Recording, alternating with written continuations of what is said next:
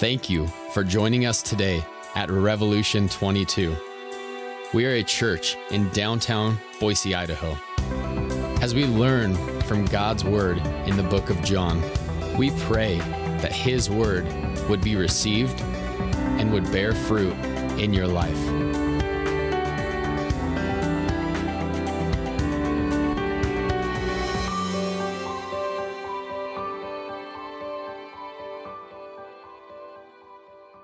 We're going to continue learning from God's Word from the Gospel of John.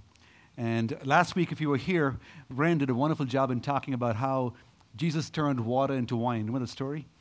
He reminded us of the fact that Jesus uses these jars that were used for ceremonial cleansing, for water, to show us that He was going to become that way of cleansing us from our sins.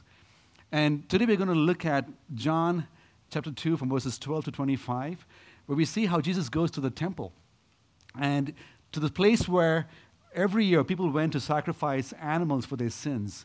And there are some amazing things that God wants us to learn this morning from His Word about why Jesus does what He did in what we call the cleansing of the temple.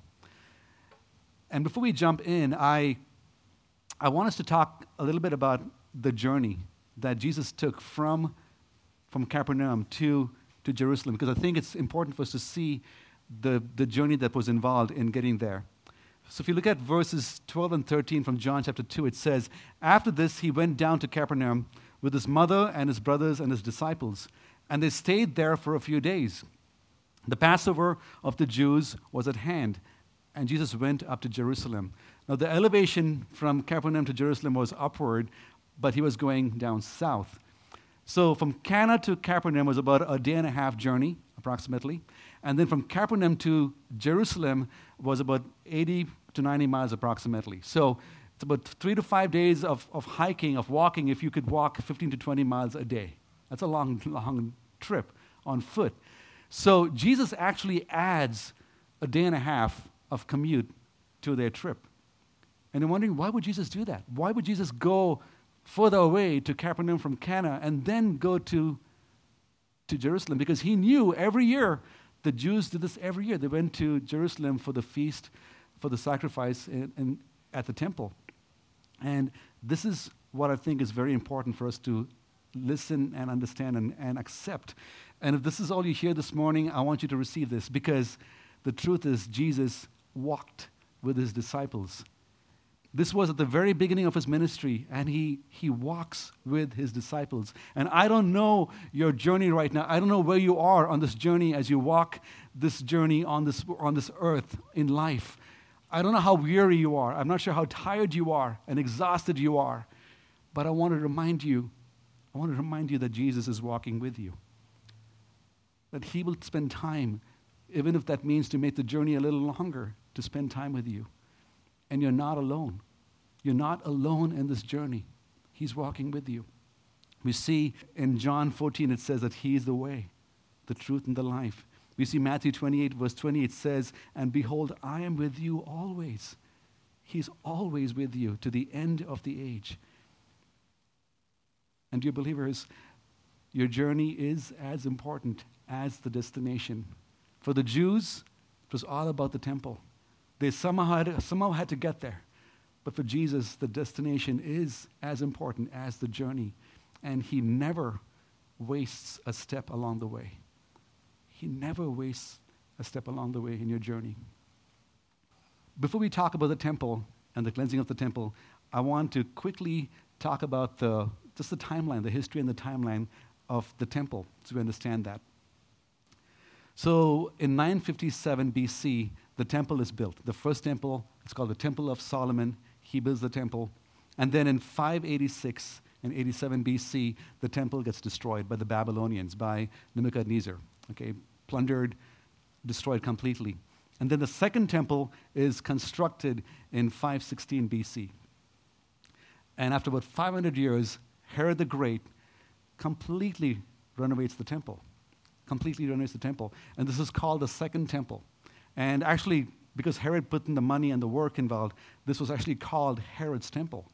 It was called Herod's Temple from now on. This was the time when Jesus was alive on earth. And at the time, this temple of Jerusalem was the epicenter of all religious, cultural, economical, and national identity of the Jewish people. This was it. Jerusalem was not known for its natural resources. It was not known for that. So the big festivity, all the traffic, the people coming to Jerusalem is how they survived. This was their income at Jerusalem. And some historians say that about 1.2 million animals were sacrificed every year during Passover. That's a lot of people, a lot of sacrifices. And the outer courts of the temple was a very unique gathering place. The Pontifical Council of Culture says that this place was called the courtyard, a place of meeting and of diversity.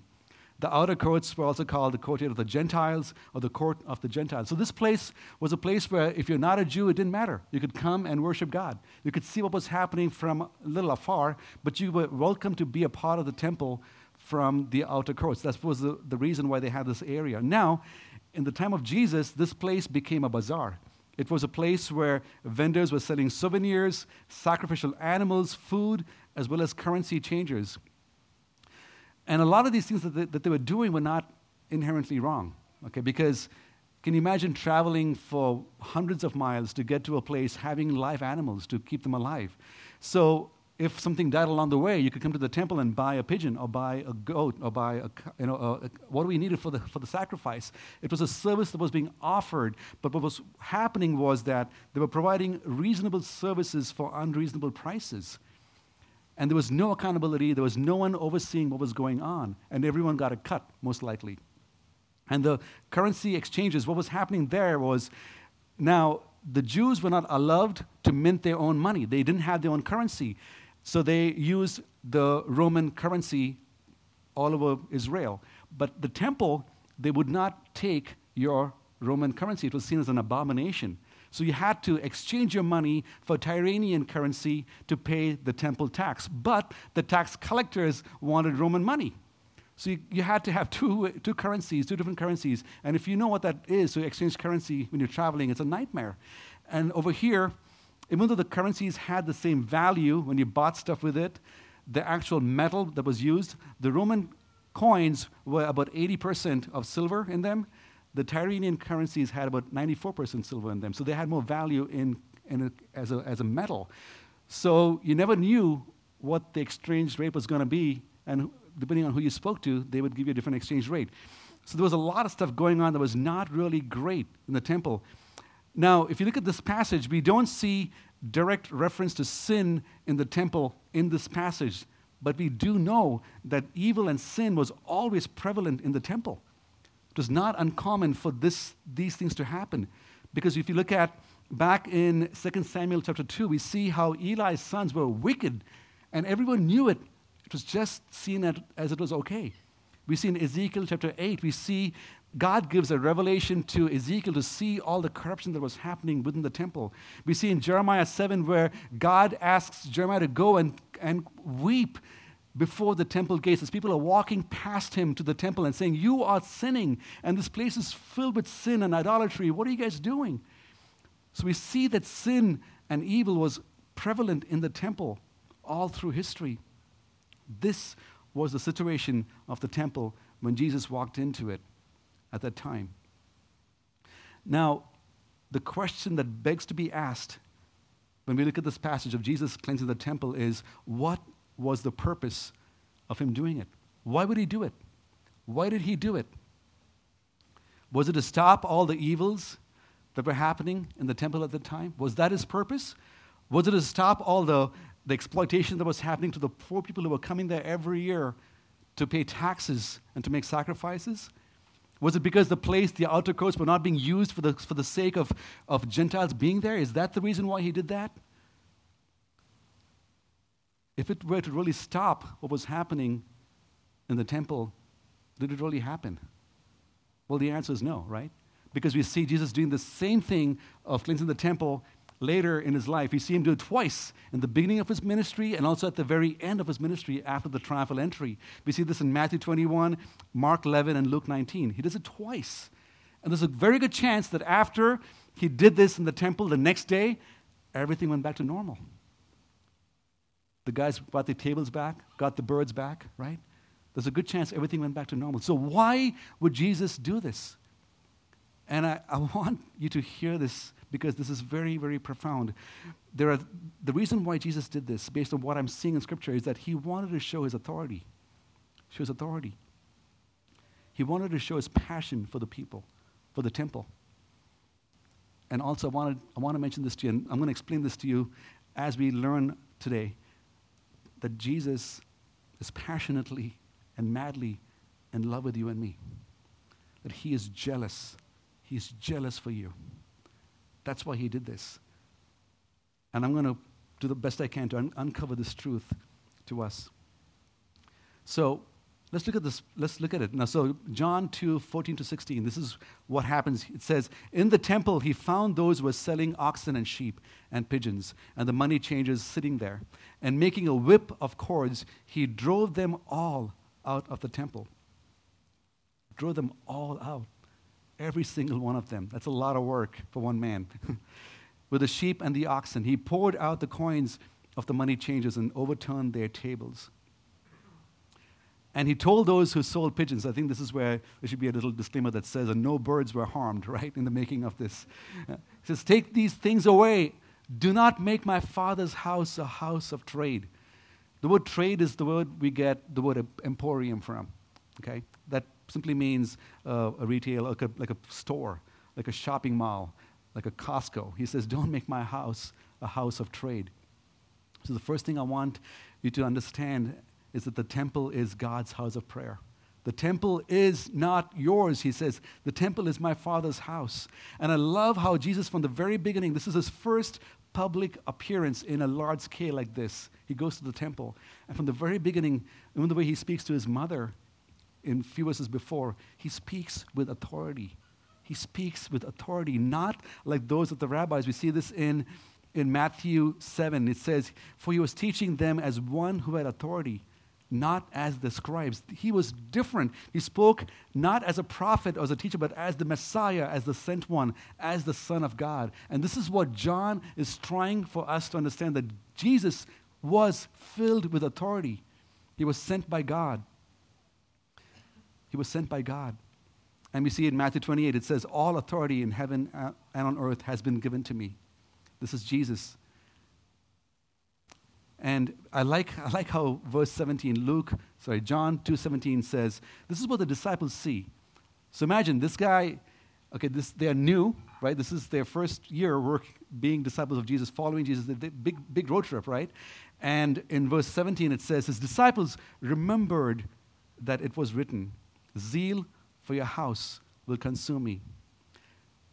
You got to take note of this, because whenever Jesus does something, whenever Jesus shows something to his disciples, they always led back to Scripture. They always are taken back to Scripture. Whenever God talks to us, whenever he reveals anything to us, it should always take us back to his word. I think so often we are taken away from word because we try to find answers outside of Scripture. But the more God reveals himself to you, he will take you deeper and deeper into his truth, into Scripture.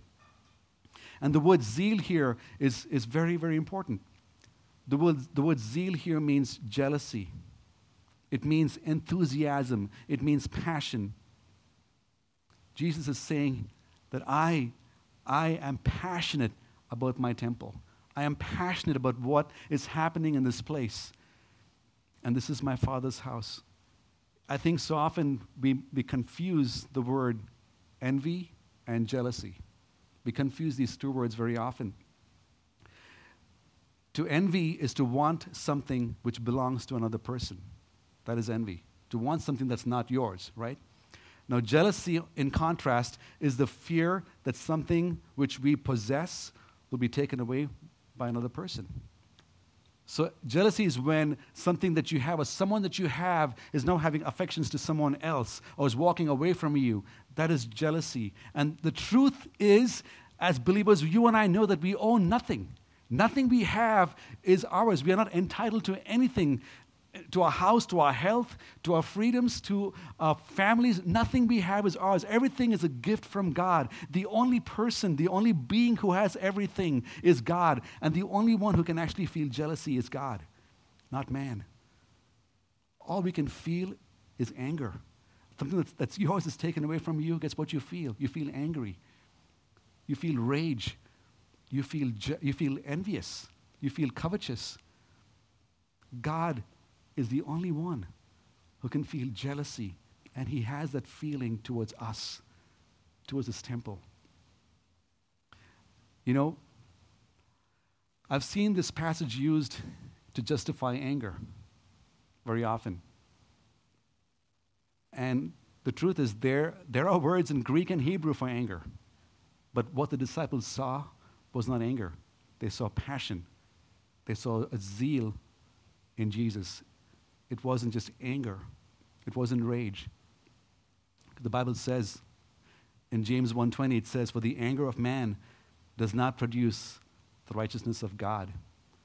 Now maybe Jesus felt angry, I don't know, but I can guarantee he did not sin in his anger. And in my journey of being a believer, every time I have gotten angry, it hasn't been righteous. It's never been righteous. I've never been able to say he deserved it or she deserved it. Never been able to say that because my anger is out of my insecurities, out of my wanting to control people, to control situations. That's why I get angry. And it's always sinful. I've had to repent to people and to God over and over again when I get angry. And dear brothers and sisters, if you are someone who is prone to anger, it's not from the Lord. It's not godly, it's sin.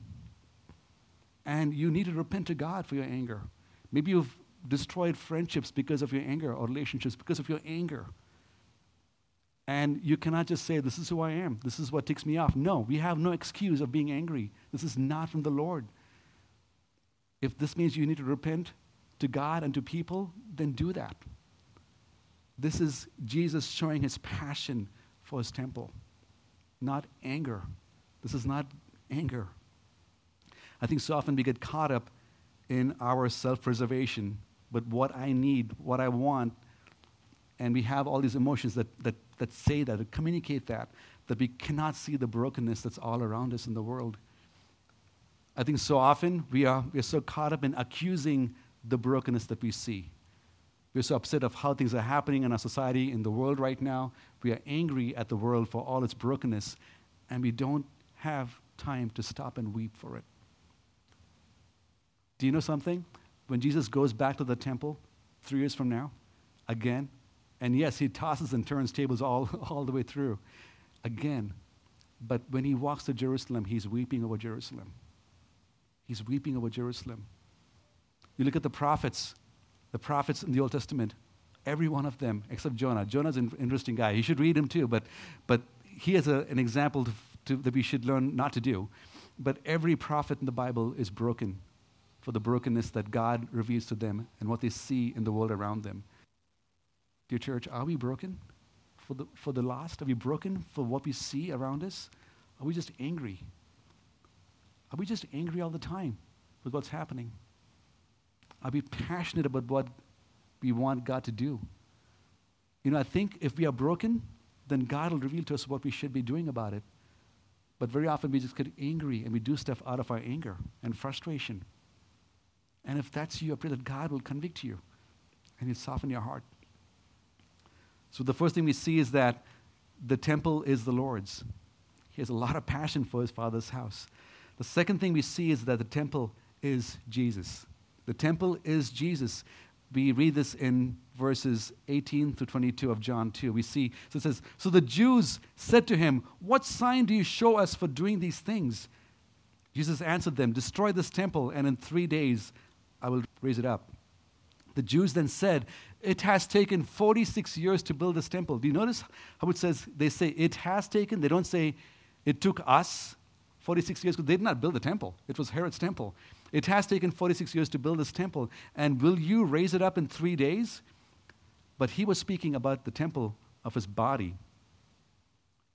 When therefore he was raised from the dead, his disciples remembered that he had said this, and they believed the scripture. Again, Jesus always points you back to scripture and the word that Jesus had spoken. And just so you know, the disciples are fresh. They're new in following Jesus at this time. Very new. And Jesus is saying some really crazy things right now about his death and resurrection. And Every Jew, when Jesus said the whole 3 days phrase, right, about 3 days, they knew he was talking about Jonah and the whale. So again, he's pointing back to Scripture. But it took the disciples 3 years to understand what he meant over here. They didn't follow what he said at this point because there's no way they knew this is going to happen. Sometimes it takes time for us to understand what God is doing in our lives. It takes time. I think very often we hear things or we read things and say, God, you're right, I should be doing this, but I don't know how to do it. And very often it could be hard to follow. But God wants us to hang in there, to keep walking with him, and he'll reveal all things to us. I like this beautiful, beautiful story of Jesus explaining to a lady who was living in shame and hiding because of her sins, of the whole idea of the concept of worship, the way it was done back then, of going to a temple, was all going to change. We see this in John 4. He says this to the lady at the well. He says, but the hour is coming and is now here when the true worshipers will worship the Father in spirit and in truth, for the Father is seeking such people to worship him. We see Jesus talking to Nathanael in John 1. He says, you will see heaven open and the angels of God ascending and descending on the Son of Man. Another beautiful imagery that Jesus shows us when he died on the cross in Matthew 27. We see that the curtain that was in the Holy of Holies was ripped from top to bottom. He became the sacrifice. He was the altar. We see this in Hebrews. He became the altar. He is the high priest. He is the bridge between us and the Father. We don't need a temple anymore. And Jesus is saying, hey, I have come so that you don't have to do all these things over and over again. Imagine seeing 1.2 million animals being sacrificed and their blood being drained at one place. And Jesus is saying, all this can stop. I'm here. I'm going to pay the price for all your sins once and for all. It's been done. I'm here. I am the sacrifice. I am the altar. I am the high priest. And I'm going to make one with you and my Father. I'm here to make peace. This is why Jesus is so passionate in the temple. And I love this imagery. So it takes 3 years for the disciples to see Jesus die and raise from the dead to say, oh yeah, that made sense back in the temple. We see one more thing that John sees at his older age. This is in the book of Revelation. When John writes this vision that he sees of the new city. Okay, this is in Revelation 21, verse 22. It says, and I saw no temple in the city, for its temple is the Lord God, the Almighty, and the Lamb. The new heaven will not have a temple because Jesus will be the temple. It took him 50 years or 60 years to see that vision, to understand what Jesus was doing over here in the temple. Dear church, Jesus reveals things to us in small ways. And we have to press in. We have to wait on him for him to reveal things even more, because I think very often we don't get it. We're not ready to receive what he's doing in our lives. It's hard teaching sometimes, but we have to continue to walk that walk with God, and he'll reveal all things to us. So we see that the temple is Jesus. The third thing I want to mention to you is that the temple is you. The temple is you. This was also a thing that was revealed to the disciples much, much later. We see this in the writing of Paul to the church in Corinth. In 1 Corinthians 3:16, he says, do you not know that you are God's temple and that God's Spirit dwells in you? And it's worth mentioning here that Paul is writing this a few years before the actual physical temple gets destroyed. And this time, it's not going to be rebuilt. Till today, we have the Wailing Wall in Jerusalem. And Paul is saying, you and I, we are the temple of the living God. I want you to go back with me and look at verse 17, when the disciples saw Jesus passionately cleaning the temple, right? And it says, the zeal of your house will consume me. This is in Psalms 69, verse 9. This is where they're getting this reference from. Having passion, having jealousy, right, over his house, enthusiasm. dear church, that is how Christ feels towards you and me. The same passion that he had in the temple is the passion he has towards you and me. And it's not anger. That's the beauty. It's not anger. Yes, he wants to clean house. Yes, he wants to change our lives, but it's not out of anger. It's because he loves us so much. We sang the song earlier, he is jealous for me. The emotion that only God can feel, he feels it for you because he wants you to be cleaned up. He wants you to be sanctified, and it's a process that happens every day, every moment of every day. We see the word jealousy for God's people over and over again in the Old Testament. The whole book of Ezekiel has it repeated everywhere. I want to read to you one reference, Deuteronomy 4, verse 23 and 24. This is God talking to the people of Israel. He says, take care, lest you forget the covenant of the Lord your God, which he made with you, and make a carved image, the form of anything that the Lord your God has forbidden you. For the Lord your God is a consuming fire, a jealous God. Jesus is jealous for you. Jesus is jealous for you. I can't even imagine what that is. I get feeble when I think about it, that God, the God of the universe who has everything, is passionately jealous for me.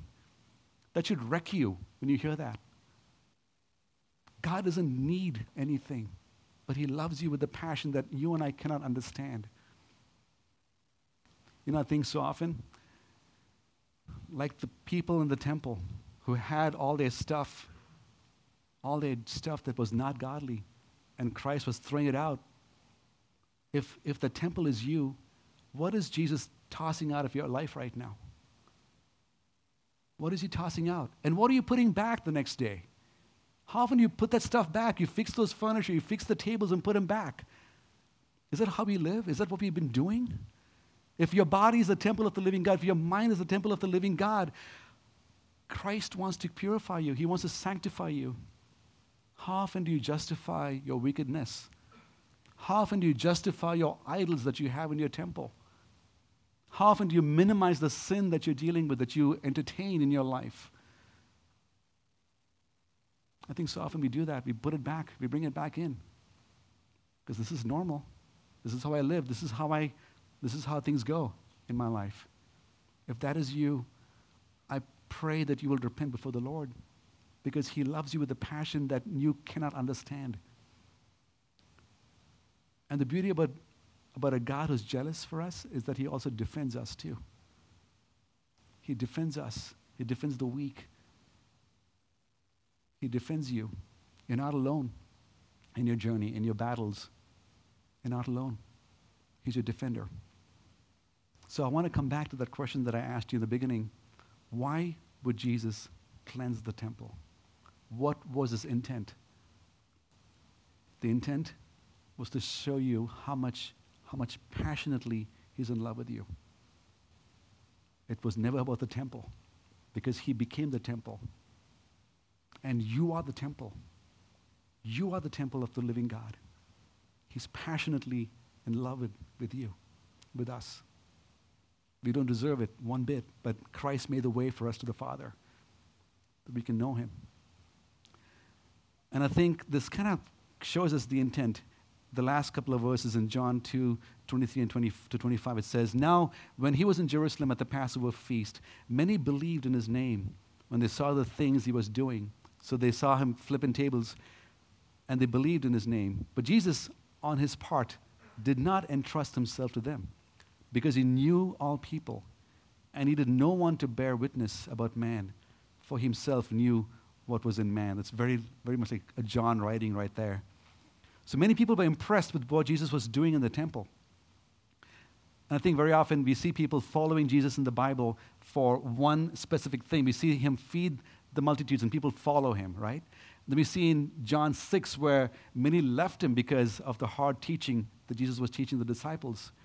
Over here, people are saying, hey, he's a cool guy. I want to follow him. But Jesus did not want to start an uprising. He did not want to start an army that can take down the establishment. That was not his intent. And he knew what was in man's heart as to why they were following him. And I want to take you back to the verse of him traveling with the disciples? That is what Jesus wants from us. Because very often we see one thing he's doing and say, hey, this is what I want to do. And we totally misunderstand what Jesus is doing, right? We run ahead of him, or we don't like it, we walk away. But Jesus is saying, hey, just walk with me. Just walk with me. And I will reveal all things to you. It'll all make sense. Just keep walking with me. It'll all make sense. We know that these guys wanted to follow Jesus, but many who were really hurt but what happened over here, because we see them using this as an accusation towards Jesus when he's on trial. But what he said in the temple about it being destroyed, right? Out of context. But they used that, they were hurt and angry, and they left Jesus out of anger. So you have three choices. One choice is that you run after one thing that Jesus does, don't go to Scripture, and just run ahead of Jesus and do what you want to do. Second option, get angry and walk away because you don't like what he's saying. Option 3, you say, Jesus, I don't fully get it. Your word, at times, kind of hard to understand. I don't get your ways all the time. I don't understand how I should respond to what's happening, but I know you have the words of life. You have the answers, God. I don't get it, but I want to continue to be humble and learn from your word. And that is what Jesus wanted from his disciples, to kind of hang in there. And today we are going to take communion together. We're going to remember what Jesus did. And I just love the fact that Jesus began at the temple. His big appearance was at the temple. And then at the very end, after the triumphal entry, it ends in the temple too. We see how his entire ministry begins and ends in this one place. And in this season of just celebrating his birth, I think it's good for us to remember that he came to die. And this morning, I want to invite you to rejoice in what Jesus has done for us. That the temple is his, that he became the sacrifice. And now you and me, we are the temple of the Most High God. And if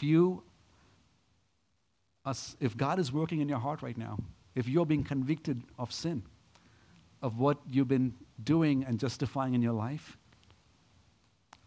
I really pray that God will convict you, to bring you to your knees, that you will repent for all the things that you have been justifying.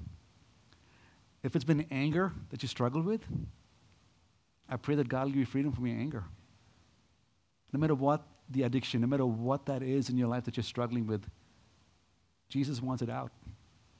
And he made a way that you can be free from the bondage of sin. We can be free in Christ Jesus. So I'm going to read this passage, and then the band can come up, and then you are free to respond in communion whenever you feel like it during the song. But I want you to do it out of a place of brokenness before the Lord. And if you want to pray with someone, we're here to pray with you as well after the service, or whenever you want to pray, we'd love to pray with you. This is what it says. It says, this is Paul saying, "For I received from the Lord what I also delivered to you, that the Lord Jesus, on the night when he was betrayed, took bread.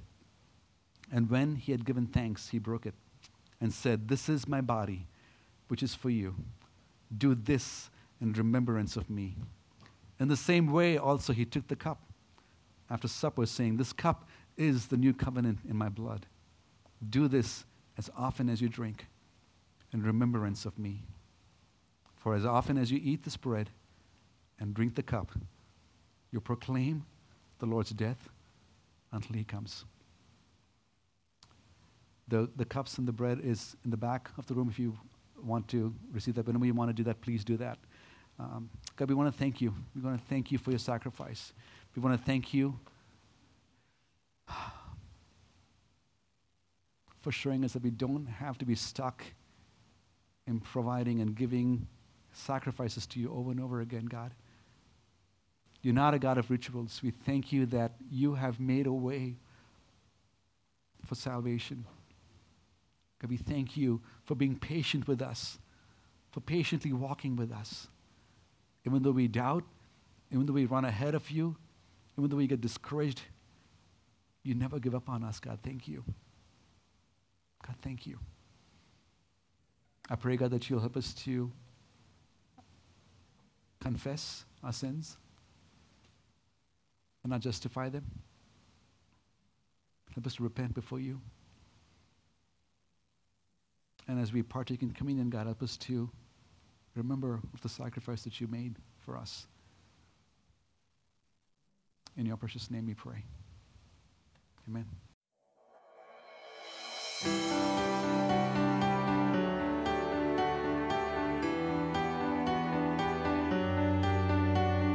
Thank you for listening to our podcast. We hope it was a blessing to you. Please visit revolution22.org to find out more information about our church. We remind you to continue to value community. We pray that God's word has drawn you closer to Him